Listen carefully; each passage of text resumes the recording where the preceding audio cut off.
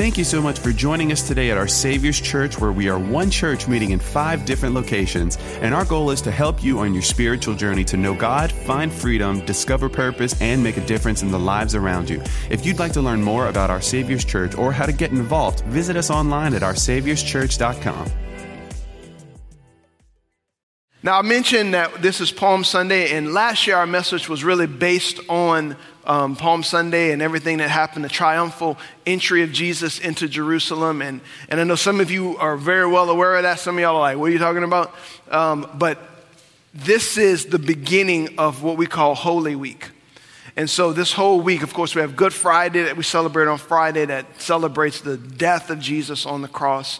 But this day, Palm Sunday, this is why the reason why it's called Palm Sunday is that it's the day that Jesus entered into, the Messiah, our King, entered into Jerusalem, the city of Jerusalem. And the people of Israel were laying down palm branches in their jackets on the road, and they were shouting, Hosanna, Hosanna. And those words, Hosanna, means save now. Save now. They were saying, Jesus, you're the Messiah. We believe that. Now come and rescue Israel. Come and rescue us. And of course he did, but he didn't do it in the way that they thought. And so we celebrate that today. And of course, Good Friday, many of you guys will be eating crawfish on that day and hanging out with family and hopefully drinking Christian beverages with your crawfish. And I didn't hear a whole lot of clapping in that one. And we're going to celebrate Easter on Easter Sunday. So the reason why we're not talking about Palm Sunday in depth this morning is because we are finishing up a year-long series that we've been in on the book of Acts. Literally, we began this series the week after Easter last year in 2021. And here we are ending it today on the Palm Sunday, the Sunday right before Easter. And so look at the person next to you and tell them, you made it.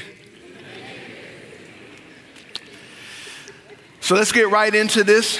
If you've missed any parts of this series, you can, of course, grab one of our QR cards that have the book of Acts written on it at our Welcome Center in the foyer, or you can take a picture of this graphic on the screen. You don't even have to take a picture, just open up your camera, and it will direct you to the link where you can listen to all of the messages. In case you've missed any of them, you can go back and listen to those and just get a good depth of understanding of this very important book in the Bible, the book of Acts. Now, Acts, as you remember, was really the second part of the writings of Luke. This man named Luke, who was a doctor, he was a physician, and he wrote the Gospel of Luke. And the Gospel of Luke was really the part 1 of his telling of the story of Jesus. And if you will, one of the themes of the Gospel of Luke was from Galilee to Jerusalem. The kingdom of God from Galilee to Jerusalem. Jesus, of course, born in Nazareth and in the Galilean region, goes to Jerusalem where he's rejected and dies on the cross.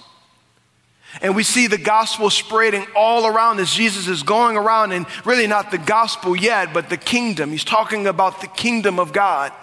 And he goes to Jerusalem, and that's really when the gospel begins. That message begins. And so really, the book of Acts is the part 2, is the volume 2 of the same book, because it was also written by this man named Luke. And Luke, the theme, if you will, of his second volume is from Jerusalem to Rome. Everybody say from Jerusalem to Rome. Now, we left off last week with this man named Paul, who kind of in the middle of this book has this drastic encounter with Jesus. How many of you remember your drastic encounter with Jesus? Where you're going on your way, doing things your way, and then all of a sudden he shows up and changes everything. That's the highest honor in our lives, is when Jesus enters into our narrative. He enters into our story and drastically changes everything. And so for this man named Paul, we see how, again, this book it started with Jesus and his disciples, and it goes on to the infilling of the Holy Spirit in Acts chapter 2. And it talks about Peter and these other apostles spreading the message, and the gospel begins to go to the Gentiles because it originated with these Jewish people. It was a Jewish thing. But God's plan the whole time was to get this thing to spread around the world. And all of a sudden, this figure named Paul enters the scene, and he has this encounter with God. And everything about his life changes. He goes from being the greatest persecutor of the church to perhaps the greatest spokesperson for the church in history. All because of this encounter with God. And I'll tell you this, I've told you this before. Don't ever count someone out.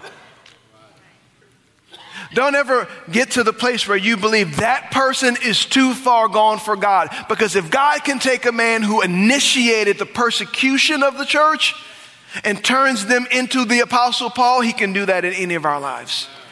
In any of our lives. Now again, we ended with him on this ship because he had this encounter with this angel while he's in the middle of this storm, and this angel tells him, Paul, you're going to survive. You and these 276 people on this boat are going to survive, and you're going to make it to Rome because you have to preach the gospel to the people of Rome. Remember that vision you had with God when Jesus showed up again to you and he told you were going to preach in Rome? You still have to fulfill that. So Paul is in the middle of this shipwreck and this storm. If you missed last week, again, go back and listen to it. But he's in the middle of this storm, and everybody's freaking out and everybody's afraid. Now I want to go back to that verse 33 of the 27th chapter. This is what happens. Just as day was dawning, Paul urged everyone to eat. You have been so worried that you haven't touched food for 2 weeks, he said. Please eat something now for your own good, for not a hair on your head will perish. Pastor, what's happening here? Because the storm was so bad and everything was so rocky where they were, the people stopped eating. They were so nervous and they were so afraid of dying in this storm. The boat, of course, was heading to Rome, where Paul was scheduled, if you will, to go and preach the gospel to Rome. They didn't know that. They thought he was just going to stand before Caesar and make a defense of his case. So while they're there, they hit this storm. And everyone's so afraid that Paul has to step in and says, listen to me, I've had an encounter with an angel. How'd you like to have that conversation with someone? There's a hurricane coming. That's right. I was talking with Michael, the archangel, last night. It's essentially what happened, but Paul tells them everything's going to be okay, and of course, everything is okay. Now, there's something that we touched on last week that I just want to briefly touch on for a moment. This angel shows up, and he tells Paul everything's going to be okay, everybody is going to be okay. Yet there's a moment in verse 31 and verse 32 where the sailors of this ship start getting in lifeboats. And they're trying to get out of Dodge. They're like, we're not gonna die with all these people. I don't care what this Paul guy says. We're getting out of here. And Paul tells the commanding officer, he says, listen, if those sailors leave, you will all die. Wait a minute. I thought the angel just said everyone was gonna leave. What the scripture reveals to us, what the Bible reveals to us, is that there is a divine tension that none of us will ever fully understand. And it's a divine tension between God's sovereign plan, God's sovereign will, and human responsibility. God made it very clear. His plan was that every one of them were going to make it. They were going to get to Rome. Yet, if those sailors would have disobeyed that and gotten in those lifeboats, then the rest of the people on that boat would have died. Pastor, I thought it was God's will. It was, but they still had a human responsibility to obey it. So we may not fully understand how all of these things flesh themselves out. I would encourage you with this. Stay simple. Obey God. Obey what he wants for your life. Stop overcomplicating things. Follow God's plan and God's will for your life. Let's keep it simple. Let's keep going. Verse 39, when morning dawned, they didn't recognize the coastline, but they saw a bay with a beach and wondered if they could get to shore by running the ship aground. So they cut off the anchors and left them in the sea. Then they lowered the rudder, raised the foresail, and headed towards shore. But they hit a shoal and ran the ship aground too soon. The bow of the ship struck fast while the stern was repeatedly smashed by the force of the waves and began to break apart. The soldiers wanted to keep the prisoners to make sure they didn't swim ashore and escape. But the commanding officer wanted to spare Paul, so he didn't let them carry out their plan. Then he ordered all who could swim to jump overboard first and make for land. The others held on to planks or debris from the broken ship, so everyone escaped safely to shore. The storm led them to this place. The boat falls apart, and they finally made it safely to shore. Now, they don't know the island that they're on. They're getting ready to discover that. So now we turn the page and we go to Acts chapter 28, the final chapter of our book. After all of this chaos, they've been floating on driftwood in the ocean, and they make it to this island called Malta. Verse 1. Once we were safely on shore, we learned that we were on the island of Malta. The people of the island were very kind to us. It was cold and rainy, but they built a fire on the shore to welcome us. Now let me pause right there for a minute. I love, it says, once we were safe on the shore. Who's the we? Paul, of course, is there, but the man writing this book, Luke, this physician, was right there by Paul's side throughout all of these most chaotic moments in his life. We all need people. And when you find your people, grab a hold of them. You're going to go through rough patches with people. Go through it with them. Don't jump ship. Stay with them. No pun intended. I didn't even plan that. But stay with the people that God has called you to. This man, Luke, had to be with Paul while he was in prison because he knew that was God's plan for him. He went through this shipwreck, not of any fault of his own, but because he knew who God had joined him to.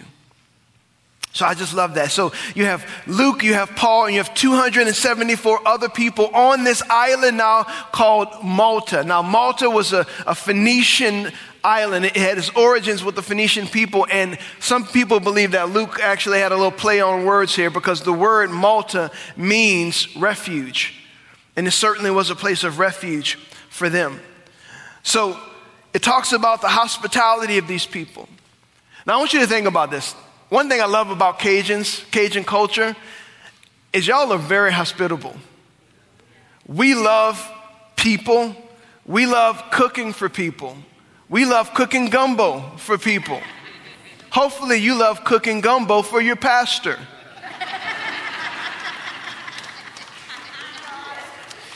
If you do, I will gladly accept your hospitality. But what's the rule? If there's an ounce of tomato in your gumbo, I'm sending you to Midtown campus.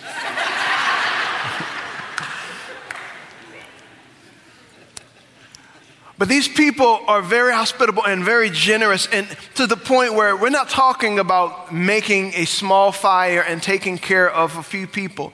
They took care of 276 people that they did not know. Man, that's a big gumbo. So they take care of these people and they build this fire so that they can help them. Can I just tell you, hospitality is something that God honors in Scripture. That is something that God really looks down upon and favors. It's when people are hospitable. Jesus told his disciples in Matthew chapter 10, when they were going around and they were talking about the good news of the kingdom, Jesus talks about and outlines for them the blessings of the people who receive them, as well as the curses of the people who don't receive them. The Bible even goes as far as to tell us as believers that some have entertained angels unaware. Hospitality is something that God very much honors. Even going back to Abraham, he told Abraham, those who bless you, I will bless. Those who curse you, I will curse. Verse 3. As Paul gathered an armful of sticks and was laying them on the fire, a poisonous snake, driven out by the heat, bit him on the hand. The people of the island saw it hanging from his hand and said to each other, "A murderer, no doubt. Though he escaped the sea, justice will not permit him to live." Now let me just tell you this about Paul for a minute. I love the Apostle Paul and I love his humility. Because one minute he's seeing an angel and he's telling the ship what they need to do to survive. He's having these incredible encounters with God. He's praying for the sick. He's an apostle. And then the next minute, he's serving the people by picking up sticks and keeping the fire going. He was a man of humility. He was a servant. People of God, can I just tell you this? We're all servants. It doesn't matter what your position is. It doesn't matter what your title is. It doesn't matter what your degrees are behind your name. We are all servants. That's what God's called us to. And being a servant may require you to stand in front of Caesar and preach the gospel, and it may require you to gather sticks and keep a fire warming up people, prisoners. But we're still his servants no matter what. So keep that heart, keep that posture. Now, he's gathering these sticks and he's keeping this fire going, and then all of a sudden, a snake jumps out and it bites Paul. And the Bible doesn't just say a snake, it says a poisonous snake. So while he's serving people, he gets bitten by church people.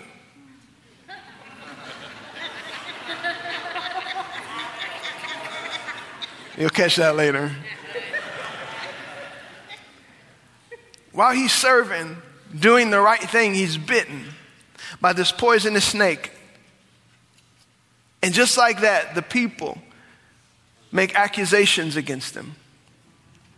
Just like that, the people start believing something untrue about him because of the circumstances that he found himself in. You know, it's funny how we often believe that bad things happen to bad people and good things happen to good people. When the truth is, bad things happen to good people and good things happen to bad people. It's called life. Jesus put it this way. He said that it will rain on the righteous and the unrighteous. The sun will shine on the righteous and the unrighteous. We cannot judge the circumstances of our life based on the circumstances of our life. Paul was doing the right thing, clearly called by God, but he still had this moment. Now, when the Bible talks about justice, it says that the people thought that justice would not allow him to not go unpunished. Your Bibles have justice written with a lowercase j. It really should have been used with a capital J, because the people in that day, they had a deity, a false goddess that they believed in. It was a woman named Decay, or Lady Justice. She was a daughter of Zeus. Now, they believed that this Lady Justice, this Decay, would bring judgment on people. That even though Paul escaped from the shipwreck and he made it safely on board, that this was Decay's version of justice. This was Lady Justice's way of saying, hey, you're going to die now. And as a matter of fact, there was an ancient writer by the name of Flaccus who had written a story very similar to this before this took place. In antiquity, in ancient history, it talks about this poem, the story that was written about a murderer who was in a shipwreck, who made it safely to an island, only to be bitten by a snake and die, because it was justice. That's what these people believed. Isn't it funny how we have our own messed up versions of justice in our mind? We have our own way of thinking. That's happening to them because they deserve that. Can I remind you of something? There was one ultimate judge, and it's not you. It's not you. And in prayer one morning, I'll never forget this moment. I will never forget this moment. I was in prayer one day, and I really had this sense that the Holy Spirit was speaking to me. And he said, you know what? I'm a lot more merciful than you. It's like, God, you're right about that. My mercy is greater. My kindness is greater. You're right. But when I bring about judgment on someone, people often think that it's unfair. Like, oh, you're right about that. Why is that the case? Because you are created in my image. I'm not created in yours. God is the ultimate judge. When he is ready to bring judgment, he will bring judgment, whether we think it's fair or not. But more than often the case, God is being way more merciful and kind and patient with people than we are. So we see in this story, the people automatically assume that Paul must have been just like that man in Flaccus's poem or his ancient writings. This guy's got to be a murderer, and he's getting his just reward. He's getting his due right now.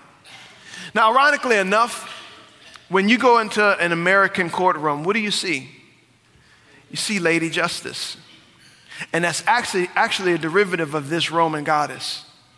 That's why it's there. That's Lady Justice. That's where that even came from. Verse 5. But Paul shook off the snake into the fire and was unharmed. The people waited for him to swell up and suddenly drop dead.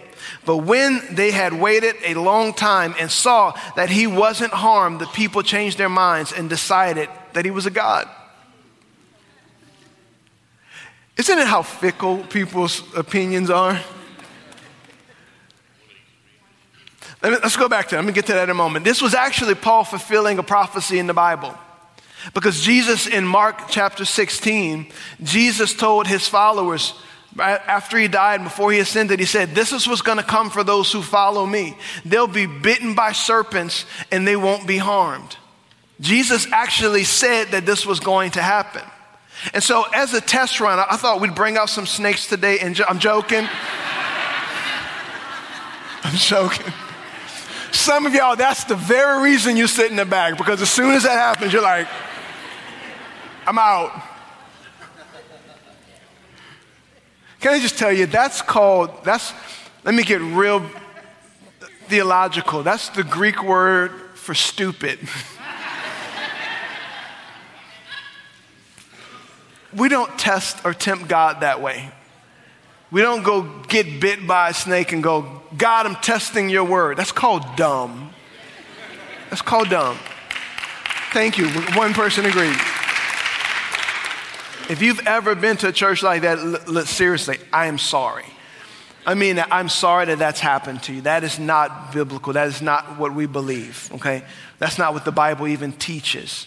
If a situation like that happens, we trust, that's not God's will, okay?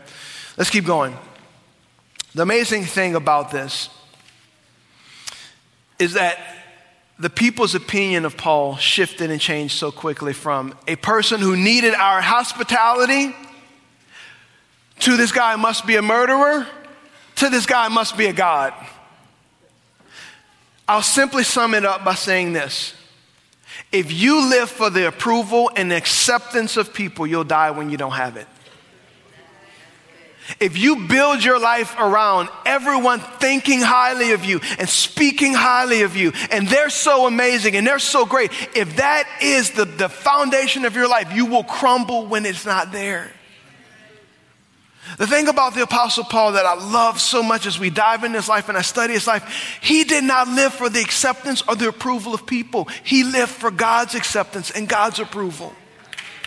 That's how we have to build our lives. We build our lives on God's acceptance. And I love the way that Galatians chapter 1, this is what Paul said to the church in Galatia, verse 10. He says, am I now trying to win the approval of human beings or of God? Or am I trying to please people? If I were still trying to please people, I would not be a servant of Christ. Paul is saying, I can't live my life trying to please people and live my life trying to please God at the same time. The two can't coexist. Will there be moments when you serving God pleases people? Absolutely. But there will definitely be moments when you pleasing people does not please God. So you've got to set in your heart, I live for his pleasure. I live for the audience of one, for his acceptance. We don't preach the gospel because it gives us favor. We don't tell people about Jesus because it puts us in a good light in their eyes. We preach the gospel to people when it treats us, it gives us favor. We preach the gospel to people when they hate and despise us for it. Because our goal and our aim was never to please them. It's to honor and to please God. Verse 7. Near the shore where we landed was an estate belonging to Publius, the chief officer of the island. Now let me pause right there. Another way of putting it, he was the governor of the island. He welcomed us and treated us kindly for 3 days. As it happened, Publius' father was ill with fever and dysentery. Paul went in and prayed for him, and laying his hands on him, he healed him. I love the Apostle Paul, because it didn't matter the circumstance. It didn't matter where he was in life. Wherever he went, the kingdom went with him. Didn't matter whether he was leading his church or whether he was a prisoner. He was bringing the kingdom with him. And here he is showing up shipwrecked on this island. He probably had every reason in the world to be questioning himself and questioning God's plan for his life, but he didn't do that. He brought the kingdom with him. And here he is with the very governor of this island praying for his dad. I love this man. He was always about the business of the kingdom. Church, we're called to always be about the business of the kingdom. It's not just relegated to the super apostle. It's relegated to us as disciples. Everywhere we go, church, we're called to bring the kingdom with us. What the world needs is the kingdom. It is not a politician. It is not a new reform. It is not a new policy and a procedure. And I believe all of those things are helpful. But at its core, what the world needs is the kingdom of God. That's what the world needs. So Paul prays for this man who has dysentery. Another way of putting it is stuff was coming out fast. And I remember going to the Dominican one time, and I got super sick in the Dominican. It was probably a very similar type of disease, some kind of, I don't even know. I'm not as smart as Jenna. She's a neurobiologist. But all right, so there's some kind of thing that caused this disease, this microbe in his body. And I remember being sick in a similar way. And in 3 days, I lost about 12 pounds. That's how sick this man was. And Paul goes in and prays for him. And God heals him. And what do you expect happens after that? Verse 9 tells us, then all the other sick people on the island came and were healed. As a result, we were showered with honor. And when the time came to sail, people supplied us with everything we would need for the trip. So just like that, Paul shows up a prisoner. He starts praying for the sick, bringing the kingdom. And now more and more people are coming and they're being healed. And the kingdom of God is spreading. Because everywhere he went, he prioritized God. Everywhere he went, he brought the kingdom. Now, many people believe this, that right after Paul left, a church began there. That the church of Malta began there, just from that one moment of Paul going with Luke and these prisoners on this island. And history tells us, as a matter of fact, the Orthodox Church and the Catholic Church both believe that this was the very first Christian nation in the West. Malta was. And they believe that the first pastor of that church was none other than Publius. This governing official gets saved, gets born again, and becomes the bishop of this island, this church. He goes from being a governing official to leading the kingdom there, that island. Why would this happen? Because Paul was what we began talking about in the book of Acts. Paul was a witness. And that word witness, again, is the word martus, which we get the word martyr from. He laid his life down long before he had to lay his life down. He recognized, I belong to Jesus. I am Jesus' servant. So therefore, everywhere I go, I'm going to make his name great. And because of that, God blessed these places. God spread the kingdom, and great churches were birthed and built because this man had a singular focus. Everywhere I go, build the kingdom. Verse 11. It was 3 months after the shipwreck that we set sail on another island that had wintered at the island. An Alexandrian ship with the twin gods as its figurehead. Now again, this is what they shipwrecked before. It was a ship from Egypt, from Alexandria, carrying grain. So they get on another one of those, now headed for Rome. And the Bible, just a quick little fact, the Bible says that there were twin gods, right, as figureheads. Now, the twin gods that they're talking about was Castor and Pollux. Castor and Pollux were again thought of as sons of Zeus. And the sailors of that day, they thought that that was kind of like their protection. That was their idol that they would set up as a protection. Now, I know this is going to cross some of you the wrong way, but it needs to be said. This is what some of us do today. Well, Pastor, I don't do that. We do when we put angels and statues of Mary in front of our house and we act like that's going to somehow protect us. You're not protected by statues. You're protected by the angels of the Lord. Okay, that's important. I'm not saying that to bash. I'm not saying that to offend, but it's the truth. Don't put your trust in a statue you put in your front yard. You put your trust in the Lord. This is what Psalm says. Psalm says, the angel of the Lord is encamped around those who fear him. And if you fear God, you need not fear anything else. That's how that works. If I fear God, God takes care of all of the other things that I fear. The opposite is true as well. When I don't fear God, I have to fear everything else. Because it means it's under my control. I have to take care of it. I have to tend to it. Fear the Lord. That's where our protection comes from. Verse 12. Our first stop was Syracuse, where we stayed for 3 days. From there, we sailed across to Rhegium. A day later, a south wind began blowing. So the following day, we sailed up to the coast of Puteoli. Now, Syracuse is the east of what we would call Sicily today.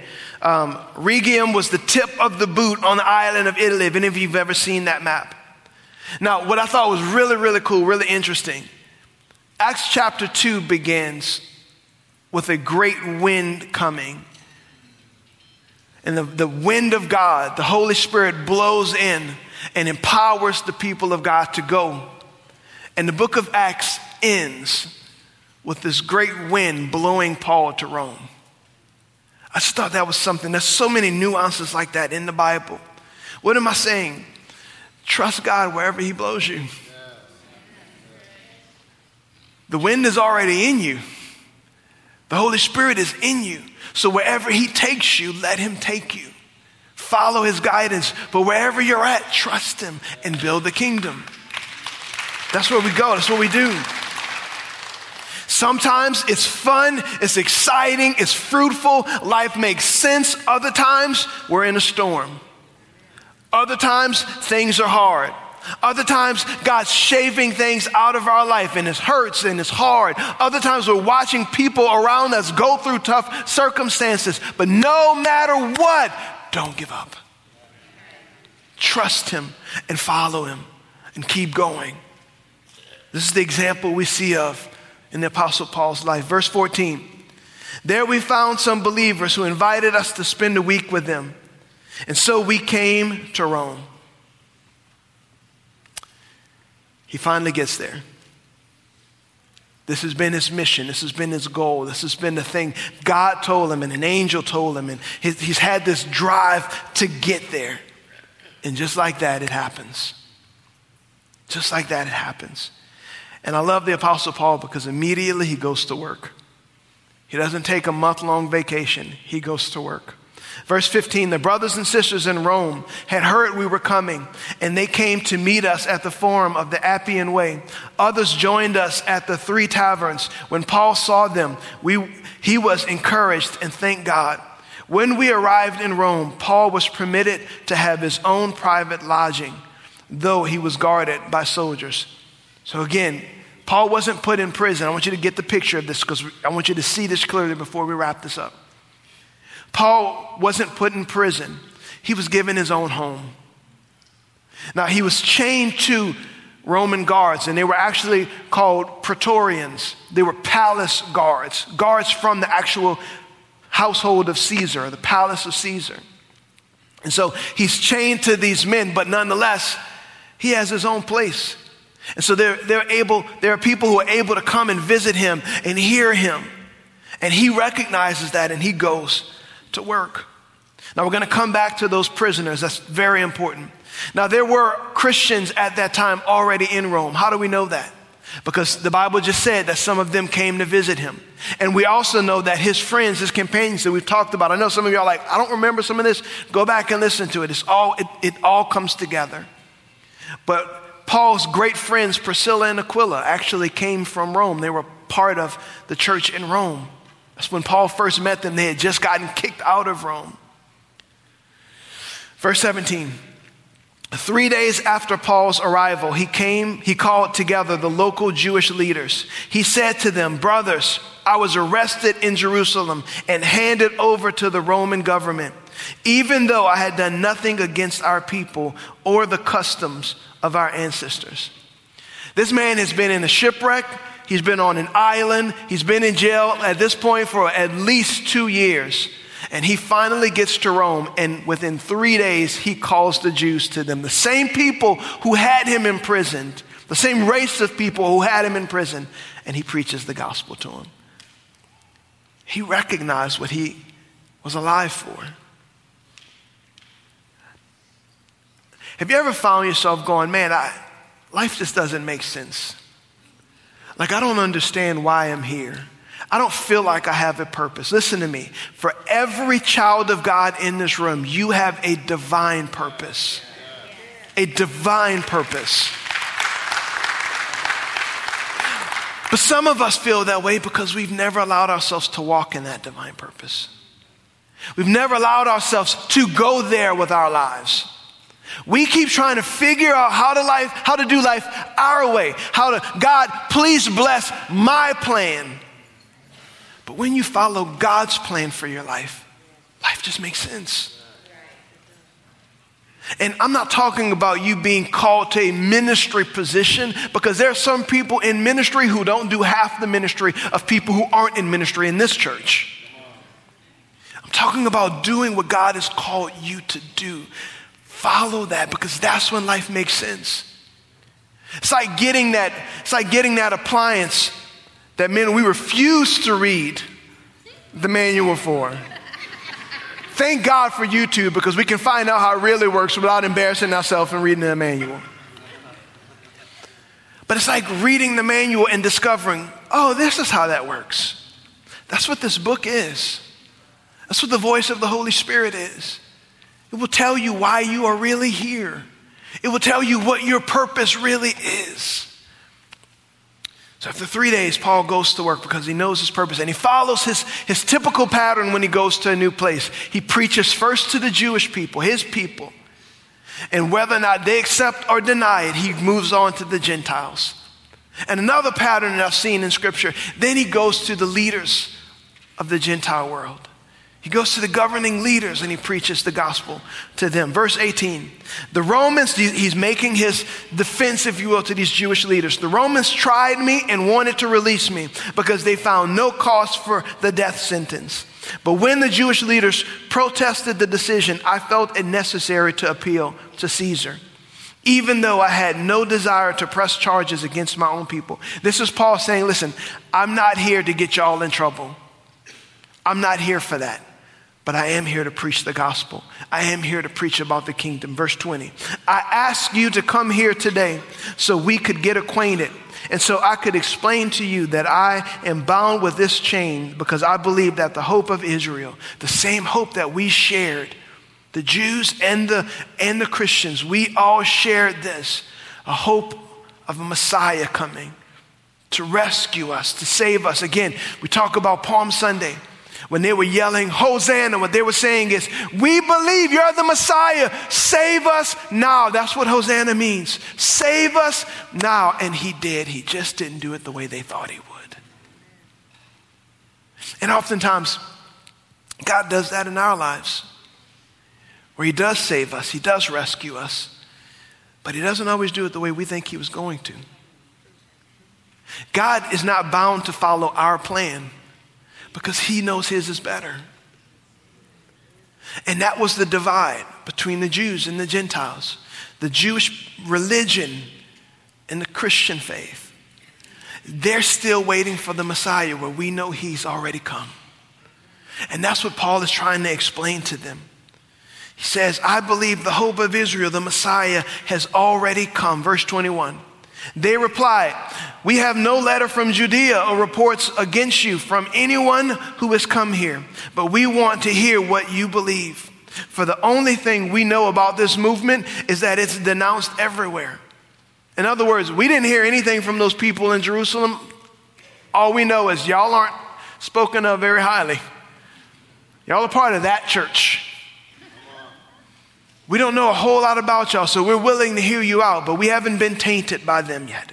Verse 23. So a time was set, and on that day a large number of people came to Paul's lodging.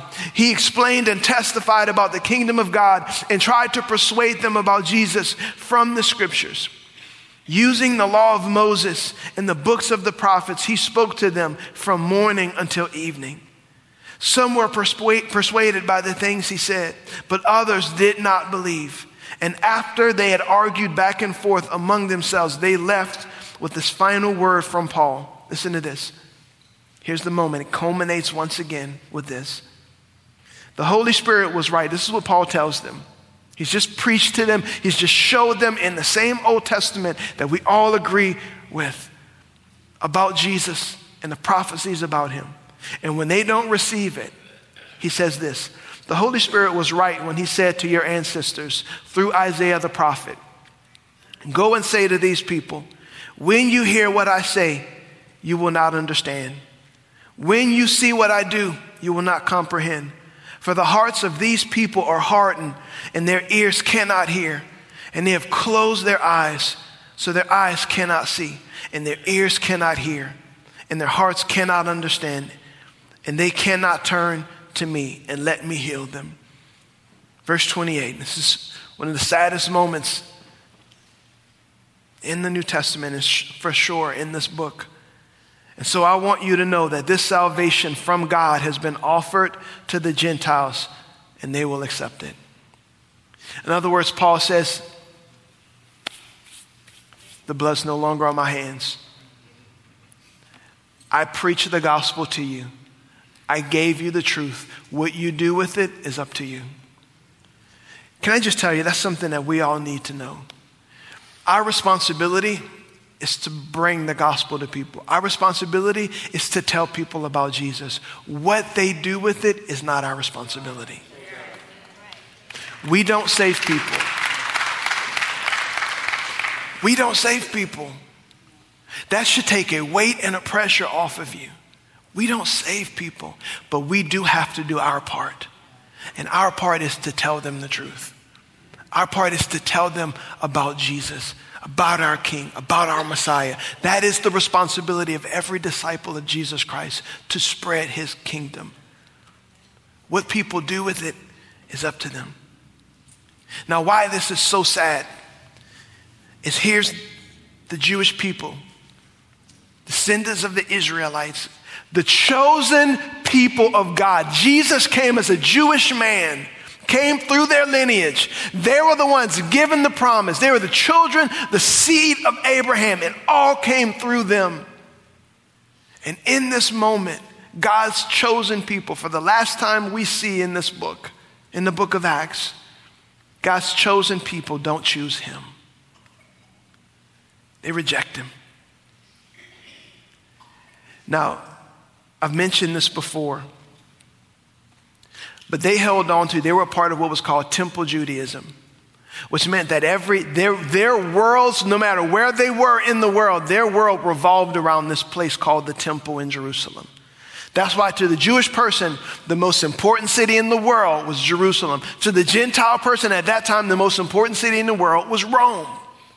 That's why we see the gospel going from Jerusalem to Rome. Now in Jerusalem, shortly after this, in 70 AD, we see that temple destroyed by the Romans. and the city of Jerusalem ransacked and destroyed. So the very thing that they were holding on to, and they were choosing this temple over Jesus, in that year in 70 AD, what they put their trust in was absolutely destroyed. Absolutely demolished, never to be rebuilt again. Yet the kingdom of God still stands. And Jesus still stands. And his gospel and his kingdom has continued to spread throughout the world. Church, what do you put your trust in? Is your trust in Jesus, our King, and his kingdom? Or is your trust in something temporal that may or may not be here in 100 years? It may or may not be here in 50 years. Put your trust in what's eternal. Now, this may seem like, and I'm closing soon, this may seem like this was the worst thing that could have happened to Paul, because now he's in chains. But Paul was not unfruitful, because while he was in Rome in these chains, he happened to write 4 little books that we're still reading today. The book of Ephesians, the book of Colossians, the book of Philemon, and the book of Philippians. He was not unfruitful. His words are still read today, 2,000 years later. God used him where he was. Wherever he went, he brought the kingdom. Wherever he went. And as a matter of fact, something in Philippians chapter 4 is very important that I want you to see. Remember, I told you that he was chained to these prison guards, right? These palace guards called Praetorians. And these were people in the very household or palace of Caesar. Can you imagine being chained to the Apostle Paul for 6 hours a day? That was their job.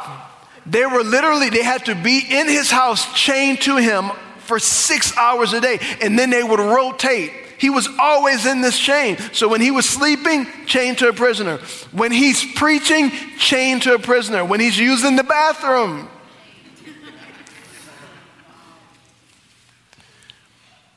Can you imagine what those guards saw? If this man had angels showing up to him, if this man had Jesus showing up to him, can you imagine what they heard?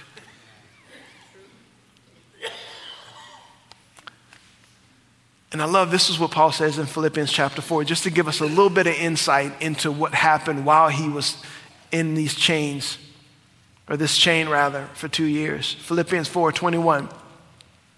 Give my greetings to each of God's holy people, all who belong to Jesus Christ. This is why he's in Rome, remember this. The brothers who are with me send you their greetings, and all the rest of God's people send you greetings too, especially those in Caesar's household. So perhaps the guards that were in Caesar's household got saved and got born again and became brothers. Perhaps their witness and their testimony spread maybe even into the family members of this very evil and wicked emperor named Nero. And the gospel got even into the very household of Caesar. Paul was not unfruitful. Amen. Everywhere he went, the kingdom went with him. To the point where, again, one of the main themes of this book is from Jerusalem to Rome. Around 300 years later, Rome issued an edict that persecution would end against the Christians. Because up until that moment, there was waves of persecution that would come, killing Christians. And I told you some about that last week and some of the vicious things that would happen to those people who bore the name of Jesus. And not only did it end, but about 10 years later, Christianity became the official religion of Rome. And the gospel and the message of Jesus continued to spread all throughout the world. And it was official at this moment. From a small group of people in Galilee to Jerusalem to Rome to the ends of the earth. What you just heard is the story of the church. Now we come to the grand finale, the last verses of this book. Are you ready for this grand ending? This is what it says. For the next 2 years, Paul lived in Rome at his own expense. He welcomed all who visited him, boldly proclaiming the kingdom of God and teaching about the Lord Jesus Christ. And no one tried to stop him. The end.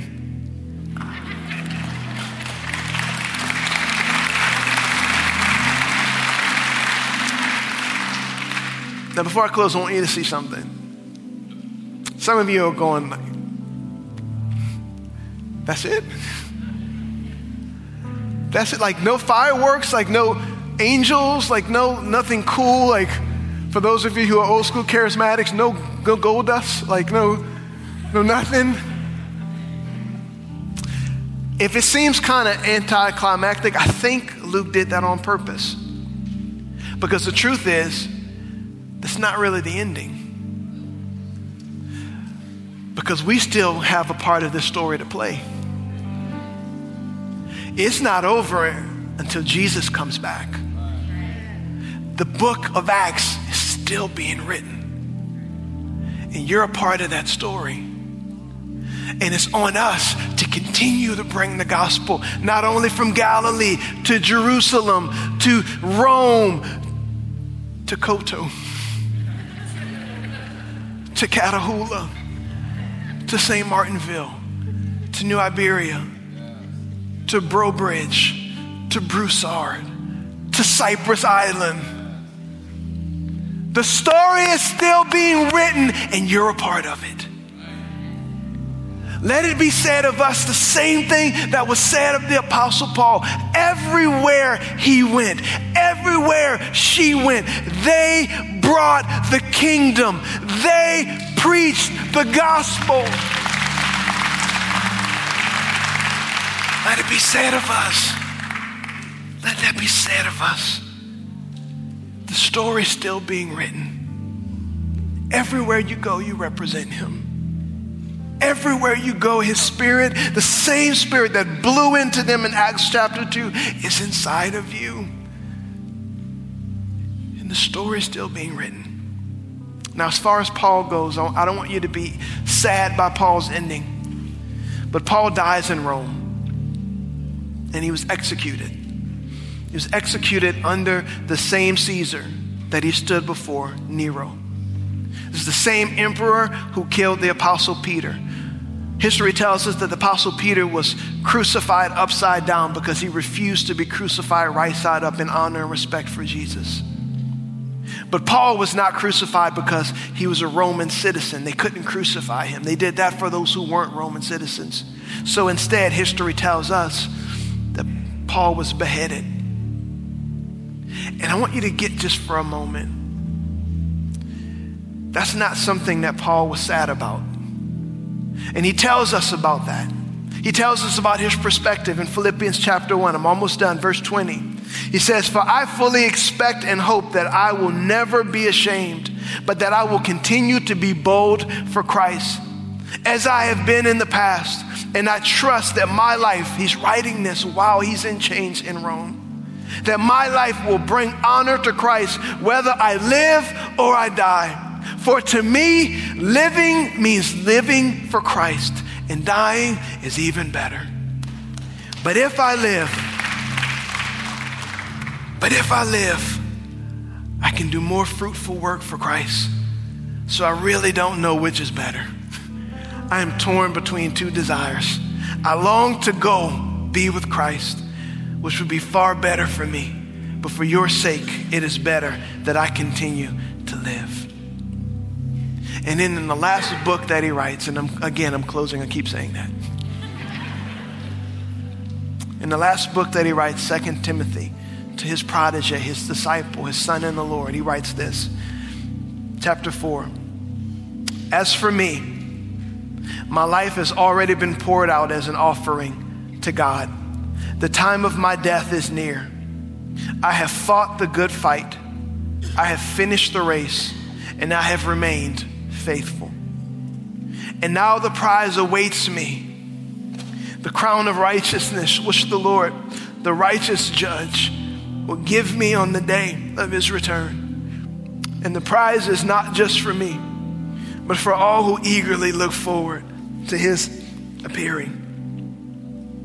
Paul was in this prison thinking about his king. He's escorted, and that prison is still there in Rome today. He's escorted out of that prison. He walks across a courtyard. And in an instant, he sees his Jesus. In an instant, he receives the crown. It's been laid up for him, the reward. Church, I hope and I pray this from myself and for you, that that's what our ending is. That's what I desire for us.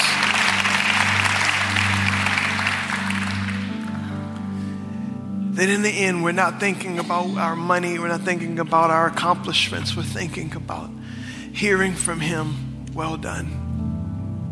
You finished well. And as I close with this one last scripture where I began in Acts chapter 1, verse 8. But you will receive power when the Holy Spirit comes upon you. And you will be my witnesses, Jesus' witnesses, telling people about me everywhere, in Jerusalem, throughout Judea, in Samaria, and to the ends of the earth. Let us pray. Father, what an incredible book that you've given us the privilege to unpack and to see and to read and to be impacted by. My prayer, God, for each and every person in this room, each and every follower of you, is that we would be able to say like Paul at the end of our life, I fought the good fight. I finished the race. Not just I endured, I held on in the sweet by and by, but I finished what you called me to. I put my hands to the work you gave me. And now I'm receiving the crown that's been laid up for me. God, that's my desire. I just want to finish well. We don't need the accolades. We don't need our name and lights. We don't need our Instagram followers. We don't need any of that garbage. We need to hear from you. Well done, good and faithful servant. And I pray that's the mission of every person in this room. Give us that grace. Give us that boldness. Give us that courage. Give us the power of the Holy Spirit to even this week preach the gospel with boldness. To every situation we go and bring the kingdom with us. And lastly, we thank you for, I pray, for a lasting impact to be made in our lives from this book and from these words. Now with your eyes closed and your heads bowed and no one looking around, maybe as I talk about this kingdom, this gospel, I want to give you the opportunity today to respond to this. Because you might be here today and you've never been born again. You've never made Jesus the Lord of your life. He wants to save you. He wants to rescue you. He wants to bring you into his kingdom. But you've got to surrender. You've got to make him Lord. We say it like this here at our Savior's Church. It's as easy, a decision, that moment is as easy as ABC. A, you admit. Admit what? That you're a sinner. You're honest. I sin in my life and I'm far away from him. And B, you believe. Believe what? That God sent Jesus to die on that cross for the sins in your life. And C, you confess that he is now Lord of your life. That he rose again from the dead. He defeated death. And you are now making him your king. So with no one looking around, if that's you and you say, Pastor, I want to be born again today. I want to make Jesus the Lord of my life, turning from my sin and following him. With no one looking around, on the count of three, I'm going to ask you to just lift up your hand. I want to acknowledge who I'm going to pray with. Because all of us in a moment are going to pray this prayer out loud. And Jesus is going to meet you right where you're at. 1, 2, 3. If that's you, lift it up. You say, that's me. Thank you. I see your hand. Thank you, ma'am. I see your hand. I see yours back there. Anyone else? Thank you. Thank you. I see your hand. Praise God. You can put them down. Church, let's pray this prayer with all those who are praying to be born again today. Let's say these words out loud. It's not these words that save you, but it's the Holy Spirit and the grace of God that's going to save you in this moment. Say this with me. Say, dear Lord Jesus, I believe you are the Son of God. I believe on the cross you died for my sin, for my guilt, and for my shame. I believe you faced hell for me so I would not have to go. And you rose again from the dead to give me a place in heaven, a purpose on earth, and a relationship with the Father. I turn away from my sin and I choose to follow you. And from this moment on, God, you're my Father. Jesus, you're my Lord and my Savior. And Holy Spirit, you're my helper. Heaven is now my home. In Jesus' name, amen. Amen. Come on, church, let's stand to our feet and let's thank God for every person that prayed that prayer to be born again today. Come on, let's welcome them to the family of God. Come on, we can do better.